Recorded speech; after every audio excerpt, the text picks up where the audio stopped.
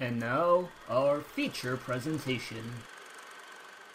Hello everybody, welcome to another episode of Cinema Shot. I'm your host, aka The Marvelous, and joining me is the man from the land of the East, from Japan. Okay, he's not from Japan, but we're going to pretend he's from Japan. Tyler! You know, I came all the way to Tokyo for some drift racing, and I don't hear a single beat of Eurobeat around here. I feel cheated. Initial D lied to me. There's probably an edit of this movie that has Eurobeat all over, I guarantee you. But why are we talking about drifting and Eurobeat? It's because we're into the next part of our Fast and the Furious marathon watch-along. Well, not watch-along. It's not live watch-alongs, at least. And now we are going to review what many consider, at least from as an outsider who has not seen the other movies, the black sheep of the Fast and Furious family. That is Fast and the Furious Tokyo Drift. Now, we always like to say what our history with this movie is. Tyler, did you have any history with the Fast and the Furious Tokyo Drift? Not with the movie, though I have seen the Tokyo Drift arcade game a lot back in my youth. And I would always equate drifting as a concept with this movie's title. Oh, for sure. Well, I didn't see. We talked about last time. I didn't see the second one incomplete until we saw it. You know, when we recorded last time. So I remember this one for some reason. Like my younger brother had it on DVD, and this is my grandmother was living in an apartment complex at the time. So it was. I remember being on there, but I never. I think I watched it more completion than it did too. So I have a lot of memories, and of course that infamous banger that still gets played today when our favorite character, our main character Sean, walks into the parking garage, and if you live in Tokyo, you know that jingle is just so iconic to me. I could still hear it to this day. But what is the Fast and the Furious Tokyo Drift? Well, this is the third movie of the series. And I looked it up. Originally, they asked why. Okay, and this is also the first and only Fast and the Furious movie that does not have either Paul Walker or Vin Diesel as starring roles. I say starring for a very important reason. Originally, Paul Walker was supposed to be in the third. Well, actually, he was supposed to be in it. Originally, Dom was supposed to come back for the third role, but in the studio felt that Paul Walker was too old. Which, get ready for that, because that is definitely a thing in this movie. As the age demographic goes down, so instead we get this sort of one-off piece in the great land of Nippon, and so now also we start the directorial debut of Justin Lin as he directs the next 4 movies. This one and the following 3. So we'll get to say his name aloud. So let's go ahead and break it down before we break it down even further. This was directed by Justin Lin, written by Chris Morgan, of course based on the characters by Gary Scott Thompson, produced by Neil H. Moritz. This was released in June 16th, 2006, with a runtime a little over 104 minutes. It had a budget of $85 million, a box office $159 million. So I think in terms of, I don't know if you want to pull up the sales numbers or the box office numbers. I think this is the lowest one. I would say so. I think it's the lowest one. I think out of all 3, this is the least impressive sounding one. Yeah. In terms of its budget, and of course, you know, not having either Paul or Vin in this definitely hurts. But who is in this movie? First off, newcomer Lucas Black plays our main hero, Sean Boswell. Basically, a cowboy who gets moved to the west, who goes to the west, cowboy who goes to the east. Little Bow Wow, or he's called Bow Wow now, but at the time I think he was Little Bow Wow. He plays Twinkie, who is basically I want to call him an entrepreneur. He's an entrepreneur. Yeah. He sells shit. Sun Kang plays Han Lu, who is a Han Solo. Actually, Han Solo. Yes. Let's Han Lu. Let's Han Lu as it is credited. Han Lu is another character that he played in Justin Lin's Better Luck Tomorrow. Okay, which is intrinsically kind of tied to the Han in this movie. Okay, because here on the wiki, he's labeled as Han Lu, not Han Solo. Oh my God, Seoul! Oh my God, it actually is Han Solo. Jesus Christ! Let's just call him Han. Okay, He plays Yes. Han, just because. Brian T plays our villain, just known as Takahashi. I don't know if he's ever given a first name, but he's also known as DK. We just call him DK. Yeah, no, he's not known. That's not for Donkey Kong that Sean Boswell makes in the movie. He is, it stands for Jeff King. Nathalie Kelly plays Neela, who is Takahashi's girlfriend. And then we have Sony Chiba, who plays Kamata, who is basically the head of the Yakuza. Now, does this guy's name sound familiar to you? Yeah, he's from Kill Bill. Okay, that's what it is. I was like, I knew I recognized him from somewhere. And finally, we have a couple other main characters. They don't really matter. Okay. There are a few cameos in here, two of which that I will definitely spoil for you. The last one we're not going to spoil until the end. Right. The first one is the fisherman, who is portrayed by Keiichi Tsuchiya, who is a famous drift racer and is the real-life drift king, and was the main inspiration for the manga anime series Initial D. Initial D, which this movie takes fucking heavy inspiration from, too. Yes. And of course the other Kazutoshi Iwata, who is a famous sumo wrestler. Oh, okay. Oh yeah, he was the guy with the paw print. This is a big motherfucker. So yeah, little cameos you're probably not gonna know, but hey, this is definitely for. That's why we're here. Exactly, that's why we're here to read the Wikipedia for you. So, what is the story of Fast and the Furious Tokyo Drift? No Dom, no Paul, so no crime, not initially at least. Aha. This movie There's is a lot about... of property damage, though. A lot of property damage, that's for sure. Goddamn, a lot of property damage. Starts off in America, where Sean Boswell is a seemingly rough and rowdy student, at least it's the impression you get when you first meet him. And this dude does not look 17, I'm sorry. Listen, you can complain about the time. It was everything around this time was like this, including in the 90s. They were always casting 30-year-olds to play 17-year-olds. It was You're right. It was just the have style. To point it out. To quote Grandpa the Simpson kids, it was the style of the time. And it still continues to do that because they continue to cast like 25-year-olds to play 17-year-olds. It's probably like legal issues. Who knows? But yeah, he does not look like... Also, he was in another movie that same year called Friday Night Lights. So this was kind of like his... I think they came out in 2005. I think they came out in 2005. So kind of like he had two big movies. Friday Night Lights was earlier. Yeah, I think it was like 2004 or 2005. But like either way, there's two big movies within 2 years. It's pretty good. He plays Sean Boswell. Little Bow Wow. Of course, he was a big rapper at the time. He's still around. Maybe not as big as he used to be, but definitely still hanging around. And stuff like that. So Sean, he's pretty much this kid.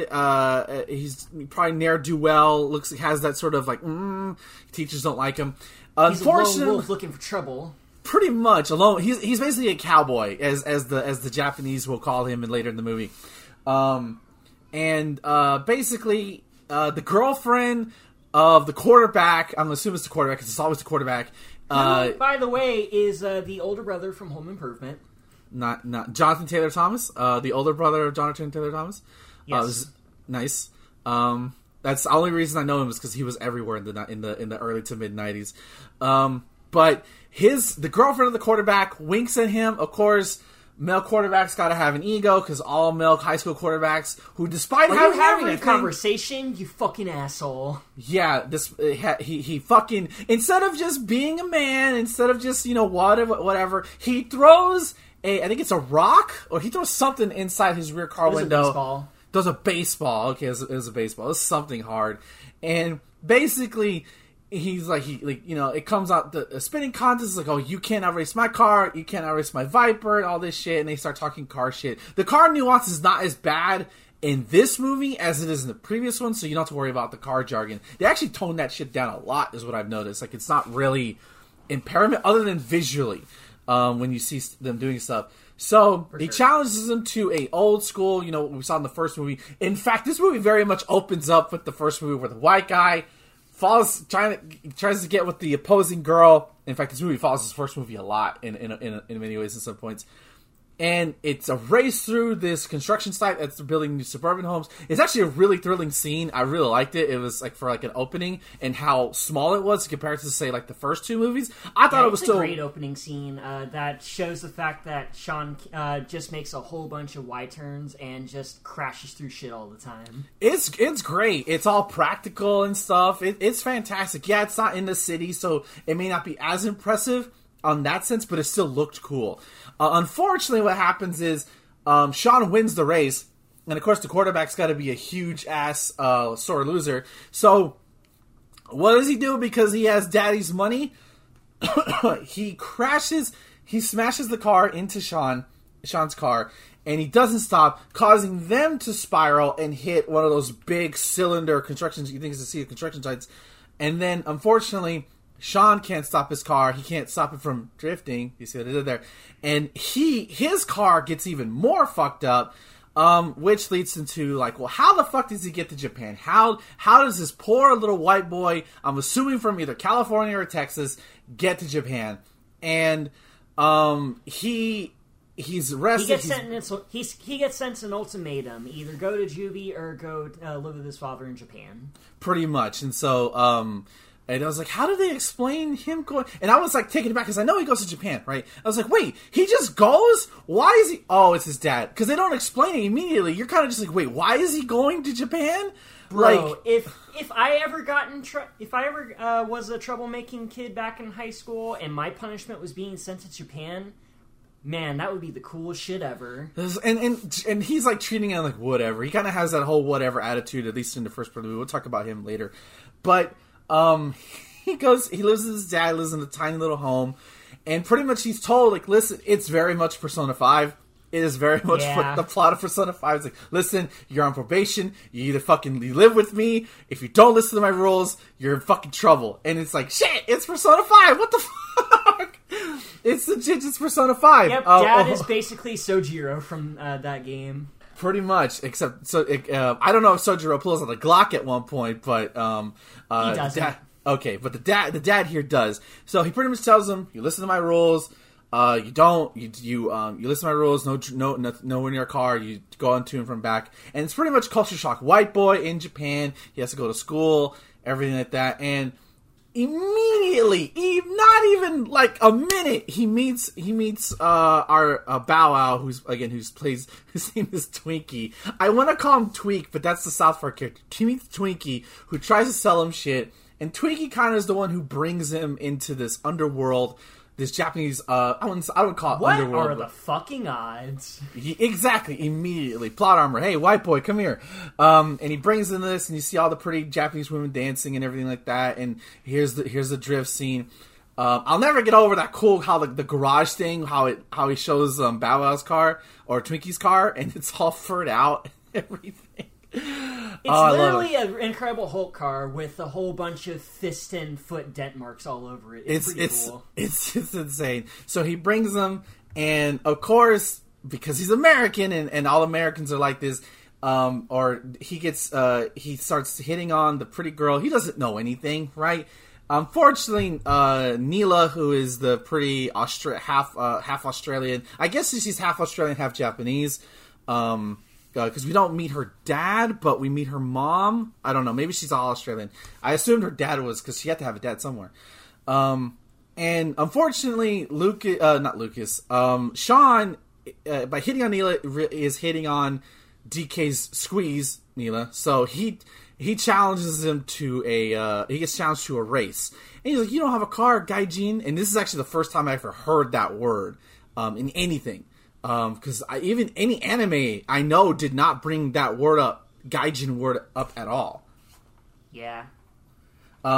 So Han, who is just kind of this bystander, this cool looking motherfucker, says, like, let him use my car. And he's like, I love Twinkie in society. He's like, bro, you don't understand. This is an expensive car. Han made it, and you don't even know how to drift. And it's like, what the fuck are you doing, you idiot? So, and this is where we get a sample, like, oh, this is not gonna be like the other movies outside of those first few minutes. in which we're introduced to drifting, which is, they're doing it in a parking garage. So, because Japan doesn't have a lot of land, a lot of open land like we do. So, what do? They drift. And so they basically drift up this construction site, which I won't lie, sometimes with how long it goes, it feels a little like, okay, that feels fake, but also it's really fucking cool. Unfortunately, because Sean doesn't know how to drift, he wrecks the car horribly. Bad. And that's what you get when you let him cook. Yeah, don't let the white boy cook on his first day. Don't let him do it. So basically what happens is Han, he goes to Han the next day, is like, I'm gonna get you your money. Han kind of toys him around, like, you got a fucking choice, makes him his errand boy, kind of toys around. He basically becomes Han's underling, I don't say his muscle, but like his, like, just a close confidant, and initially. And then, eventually, it's pretty much, there's not really a plot to this movie. There really isn't, okay? I'm being very generous with you. The first one, we had the DVD sales thing, right? The electronic theft, finding who's doing it, and the emotional drama between, Vin and Brian's, like, that moment, right? The second one, it's about the Cuban drug dealer, getting him away, and getting those people out, and that undercuts. There's not really, like, a plot other than Sean wants to beat DK. Yeah, it's basically Sean trying to fit in this racing scene in Japan, also mixing in with Han's side hustle, but we'll get to that soon enough. Yeah, what we do learn later on is that, and it's not really even the primary plot. The primary plot is Sean learning how to drift, and they take him under his wing. Sean and time for a montage. Exactly. This almost feels like an anime movie. It almost really does when you look at it. I've just been in this place before. Exactly. And I don't want to talk about Han because Han possibly has the best acting scene in one moment when he's talking to him about the soccer field. But we'll talk about that when we get to Han's piece. But we find out that Han is he basically kind of spills the blood on Takahashi, where that, like, Takahashi, he's not Yakuza. He's Twinkie calls him that, but like he's just mimicking his uncle. Like, he's nobody. He has no connections. He's not Yakuza. He's not Kiryu Kazama. He's not none of that. We do meet his uncle though, who is Yakuza and has the most badass, just like, don't fuck with that guy because that guy looks like he can kill you. Coolness to him. Sure. He's dressed to kill, figuratively and literally. So, Takashi's uncle comes in, I think it's Kamata, I think that's his name. Yeah, Kamata. Kamata, yeah. And basically says, your friend has been, basically stealing money from us, and you're too much of a dumbass to realize it. So, Takahashi, being quick to anger, fucking shows up to Han's garage, pulls the Glock on him, which leads to this whole escape run, and then Han seemingly dies! Like, I forgot that part. I'm like, wait, no, hold on. What? He dies. He's dead. This is the first time someone in the series, be it a main character, actually dies in a car accident. Keep a chart on that, because I think it's going to escalate within the next several movies. So Han is effectively dead. By the way, there are some timeline shit that's going to happen between this movie and the next movie, so sit your ass down. I'm going to tell you that right now, at least from what I'm remembering. Sit your ass down and put the seatbelt on. So pretty much after that, Sean goes up to Kamata and says, "Look, listen, I understand me and your nephew have been causing problems for you. We can fix this by a race." And he pretty much challenges him to a race, which leads him to making the ultimate American muscle car that can also drift because he's American.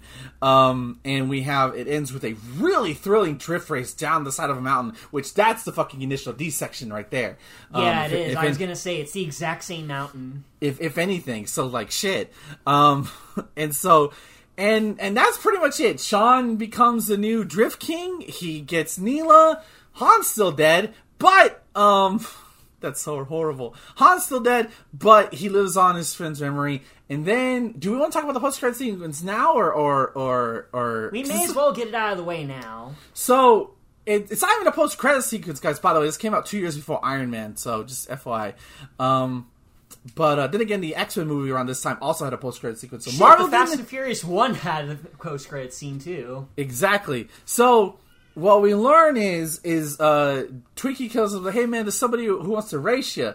And he goes, he's been beating people all over Asia and shit. I'm like, okay, who the fuck is it? And it's Dom Toretto. Dom has fled Mexico, and now he has been in East Asia for, like, seemingly a bit. He crossed to Japan on nothing but his car across the ocean. So much of a badass he is. You know what? Considering how crazy it's about to get, I can believe that. And he tells him, like, this ain't no 10-second race, son. He goes, I got all the time, with that great line, because, like, that distinguishing... I got nothing but time. Such a great thing.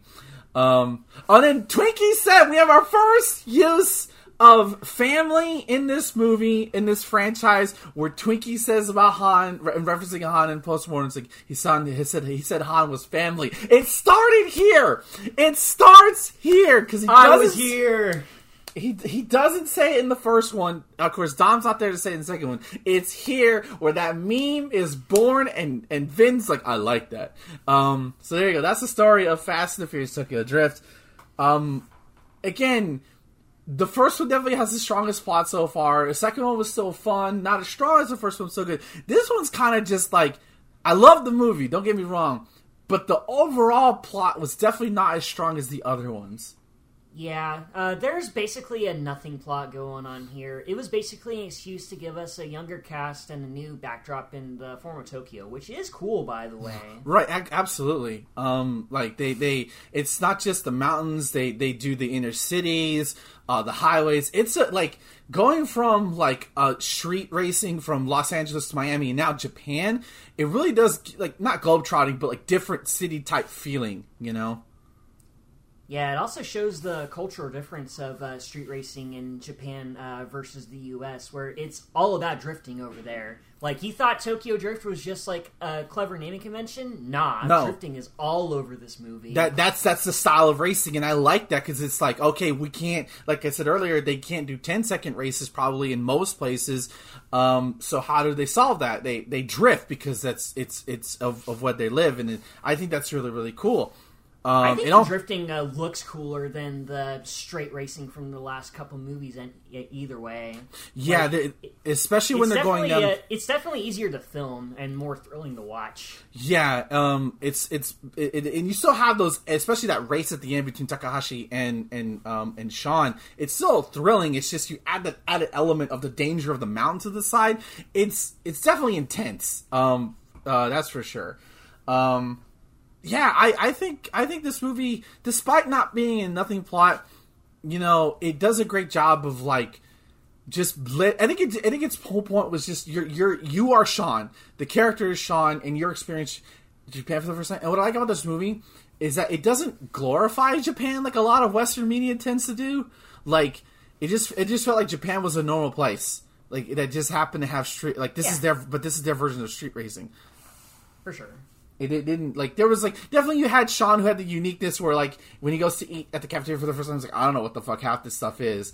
And, of course, Twinkie referring to Don't Ask, Don't Tell, which, if you know what that is, congratulations, you're a fossil now. Oh, you may not be, considering how Florida's going. But whatever, we're not here to discuss that. Like, I like all the scenery. I like the change. I just wish the story was stronger, but I think I enjoyed the characters together a lot more than the second one. I would say so, yeah. I think out of all of them, I think Han is probably the most interesting one out of all of them. For sure. Like, Han it almost feels like he should have been the main character, in all respects. In all respects, he probably should have been the main character. But Sean is, and unfortunately... let's talk about him first. He's not. When you go from Dominic Toretto and Paul and Brian, whose name I keep forgetting. What's his last name in the movie? I don't even know. It's just Brian. And then you go to Brian and Tyrese, which were great. We love Tyrese and Brian, or Tyrese. Not Tyrese. That's his real name. Oh God, I'm forgetting Roman. Paul.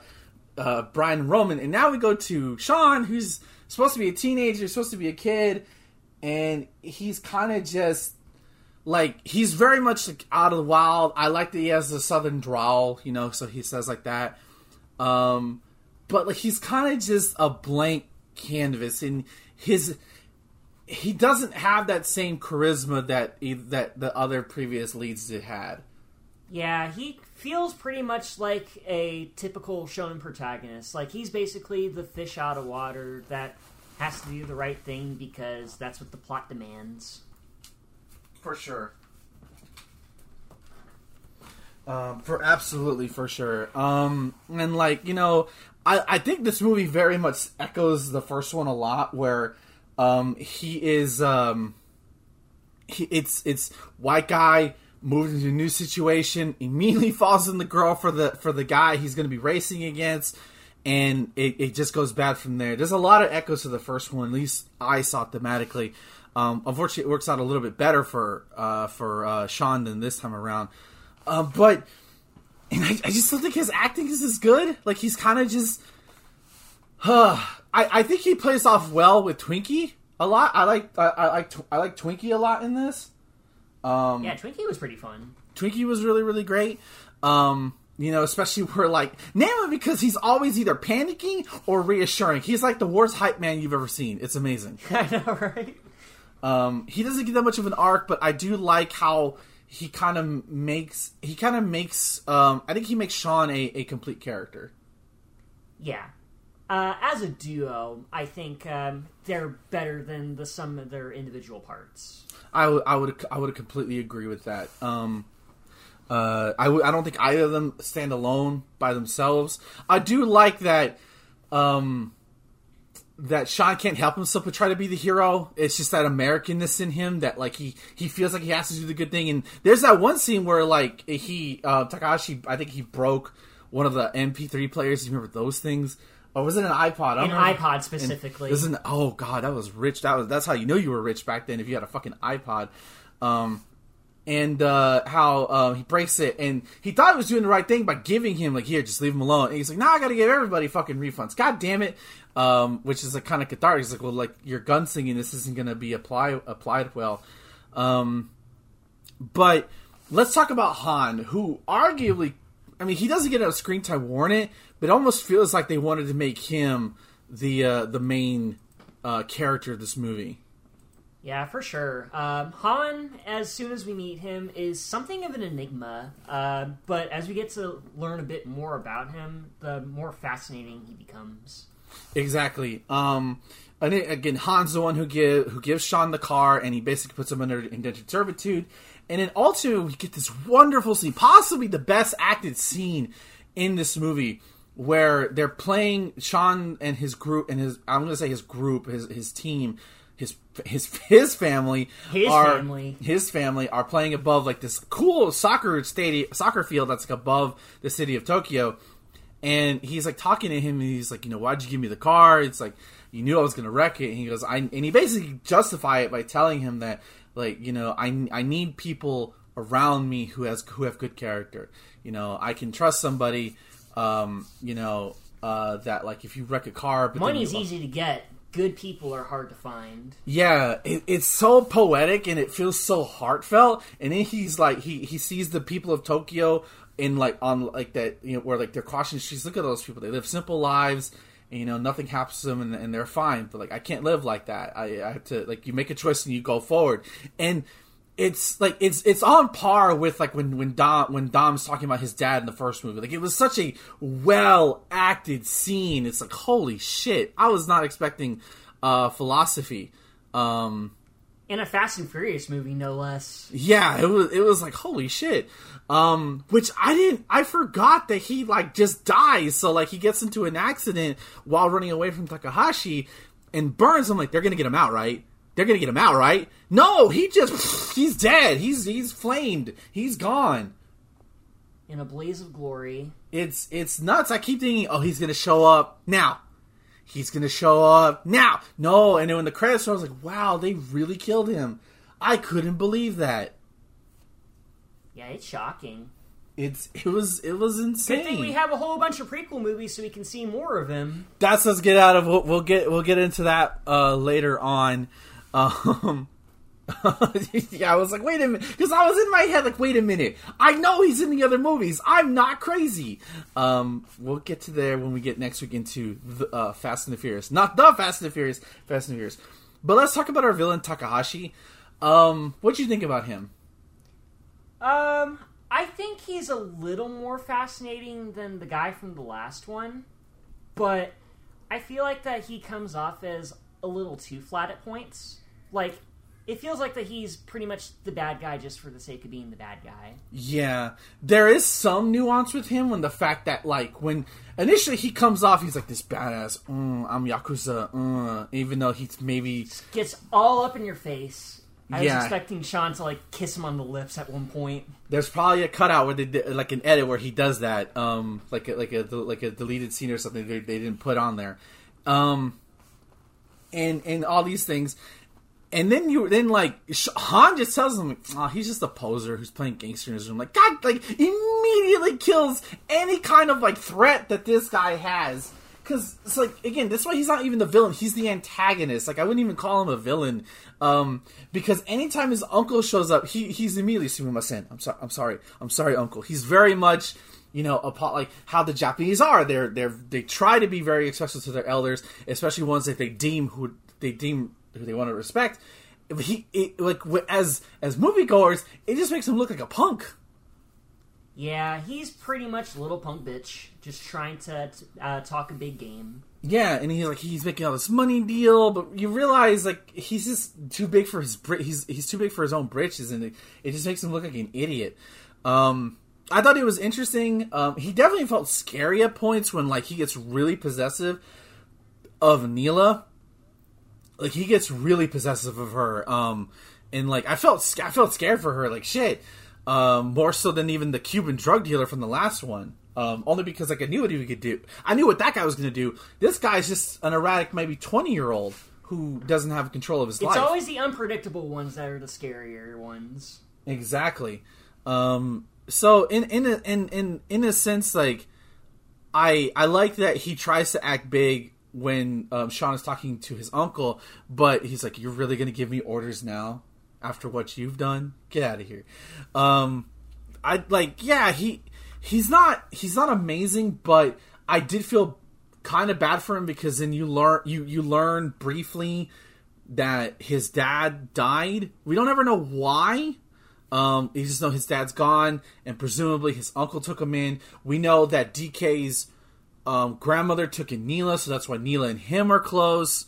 After her mom passed away in Japan, so there's definitely that. They could have explored that more, but I think obviously you're not going to because the focus is on Sean and his ultimate conquering of becoming the Western white boy who conquered. Which, by the way, there's a lot of movies like that where like all of a sudden, hey, the white man comes to Japan to save this particular area of Japan. Let's go. Because we can't conquer Japan, but we can't conquer Japan, but we can at least put our white men in there. Also, Han with the greatest line read ever. So why can't you just pick up a nice Japanese girl like a regular white guy? Like best line read of the entire movie. Right? He brings up a good point too. Yeah. But no, he has to go for Neela. Listen, it's her accent. Let's be real here. That's what he was drawn to. It's her. But overall, I was because I kept hearing how negative this movie was. I had a fun time with it though.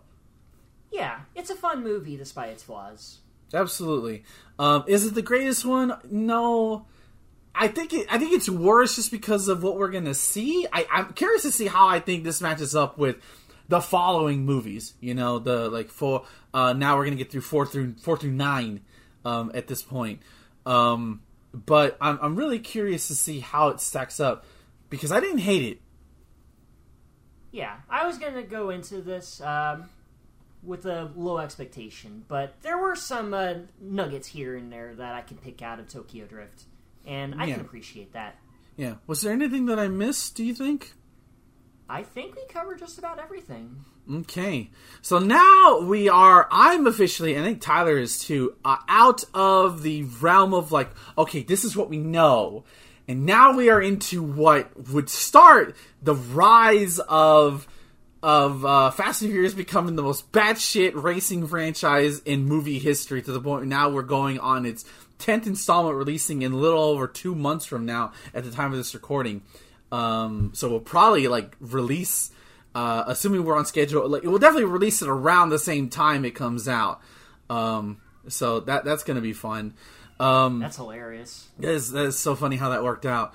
Okay, so next week we come back, we officially go back in time, I believe, in terms of the timeline, but it is now the 4th film as we go for Fast and the Furious, let's call it 2009, Fast and the Furious 09, just so there's no confusion. Or Fast 4. Fast 4. Let's call it Fast 4. Okay. Next week we come back, we'll be doing Fast 4 from 2009. Tyler, please plug your stuff. Check out my YouTube channel. I post videos if you search for Tie Your Shoes. I do fighting game reviews, the occasional Yu-Gi-Oh! Videos. And that was some fun times. I also stream live on Twitch at twitch.tv/TieYourShoes1. Check my schedule to see what the heck I'm doing. You can follow me at twitter.com/MarvelousIggy and catch me live 4 times a week at Iggy/28114 on Twitch. Go to Charter.com for all our episodes and other content we posted. Thank you for listening. We'll see you all next week for Fast 4. Until then, drift on! Deja vu!